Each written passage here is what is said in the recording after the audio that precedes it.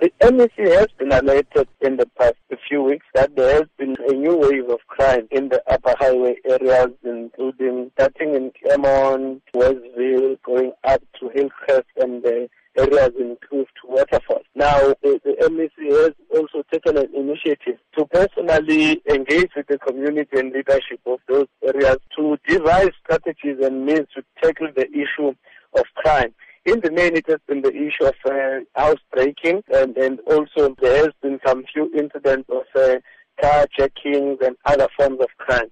Therefore, the MEC has undertaken to give full attention to these areas to make sure that we arrest the scourge of crime. He has last week met with the police in Westville and also visited Pinetown Police Station as part of his fact-finding mission of establishing exactly what are the root causes of this crime, what are the areas that are mostly affected, and what are the mechanisms. In the northern part of Westville, Metro Police has also, through the intervention of the Deputy Mayor, has also erected a mobile satellite station which is fitted the latest technology, the cameras and everything. Since this initiative that you are in fact speaking about, there has been criticism leveled against local government in that resources are being pumped into Westville alone and other areas that are also battling with criminal activities are being left out. How do you respond to that? We are prioritizing all areas that are affected by crime. As I'm talking to you, there are police which are currently visible in the area of Ncalane,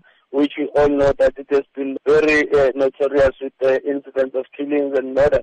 So there are many other areas where the MEC has himself visited those areas and ensured that working together with the police management is enough deployment of police, there is enough deployment of resources. Obviously, there will always be a contestation of resources with regards to the deployment of mobile stations because those are very limited, but we are trying our utmost best to prioritize those areas, ensure that there is police visibility, ensure that there is maximum deployment.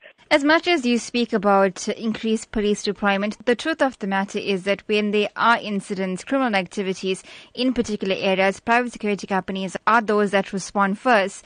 So how then is the MEC going to encourage a partnership between police and private security companies to actually fight the scourge of crime in KZN? Part of the longer-term initiatives that we have is for the MEC to meet with all the security industry in the province. That is an initiative that we are working on as part of mobilizing all sectors to come together, but to mobilize the resources between government and the private sector as well. So our position is that we can defeat crime,